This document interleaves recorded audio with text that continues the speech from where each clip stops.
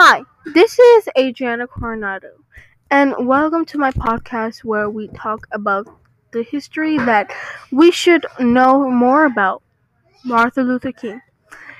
Martin Luther King was part of the civil rights movement, and he gave a speech about how he felt about slavery and what he wanted for the future.